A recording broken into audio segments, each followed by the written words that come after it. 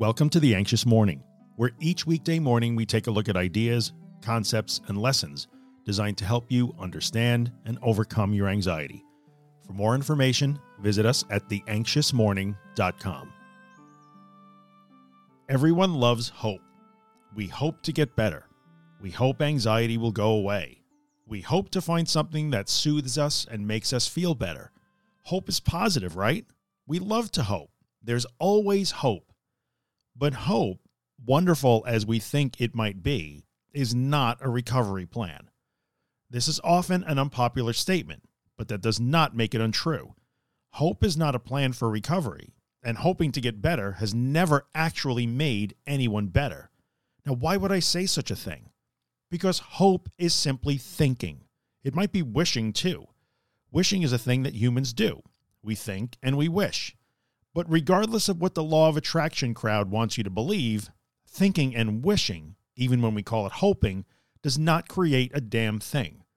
Hoping does not change the universe in any meaningful way, not by itself at least. Sitting passively and hoping to get better does not create any change in your life. If hoping is thinking, then it stands to reason that simply thinking does not create any change either.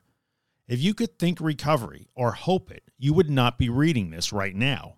You've likely been trying to do that for quite some time without much success. Anxiety recovery is an active process. If we do not get active and take real steps in a new direction, we remain stuck. Thinking, hoping, is not action. Thinking can certainly inform our actions. If you want to think positively about getting better, then by all means, go for it. But then let that thinking and hoping inform action. We must take action if we are to recover. I say this often, so I will say it again here. That is a raw deal, but it is the deal we have. So we must acknowledge that and work with it. Hope is not only not a plan, but hope can be a sneaky hindrance to recovery in some ways. When we hope to get better, when we think about it and talk about it in a hopeful way, we can sometimes be fooled into thinking that we are recovering. But just hoping, no matter how hard you may hope or how earnest your hope may be, is not action and is therefore not recovery. Do not let hope fool you into thinking that you are getting better while you sit on the sofa. Now, I'm not trying to rob you of hope here. Hope is lovely when kept in its proper place. Hope is the belief that things can change and that you can get better. In that light, hope is correct. You can get better. You can change things. There is, in fact, always hope. Do not let that go. But before there can be change, and therefore recovery, we must get active. Keep hoping, but then start doing. That is a powerful combination that will serve you well.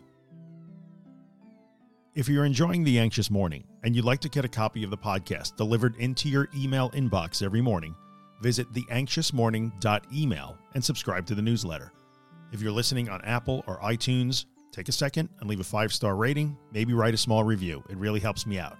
And finally, if you find my work useful and you'd like to help keep it free of advertising and sponsorships, you can see all the ways to support the work at theanxioustruth.com/support.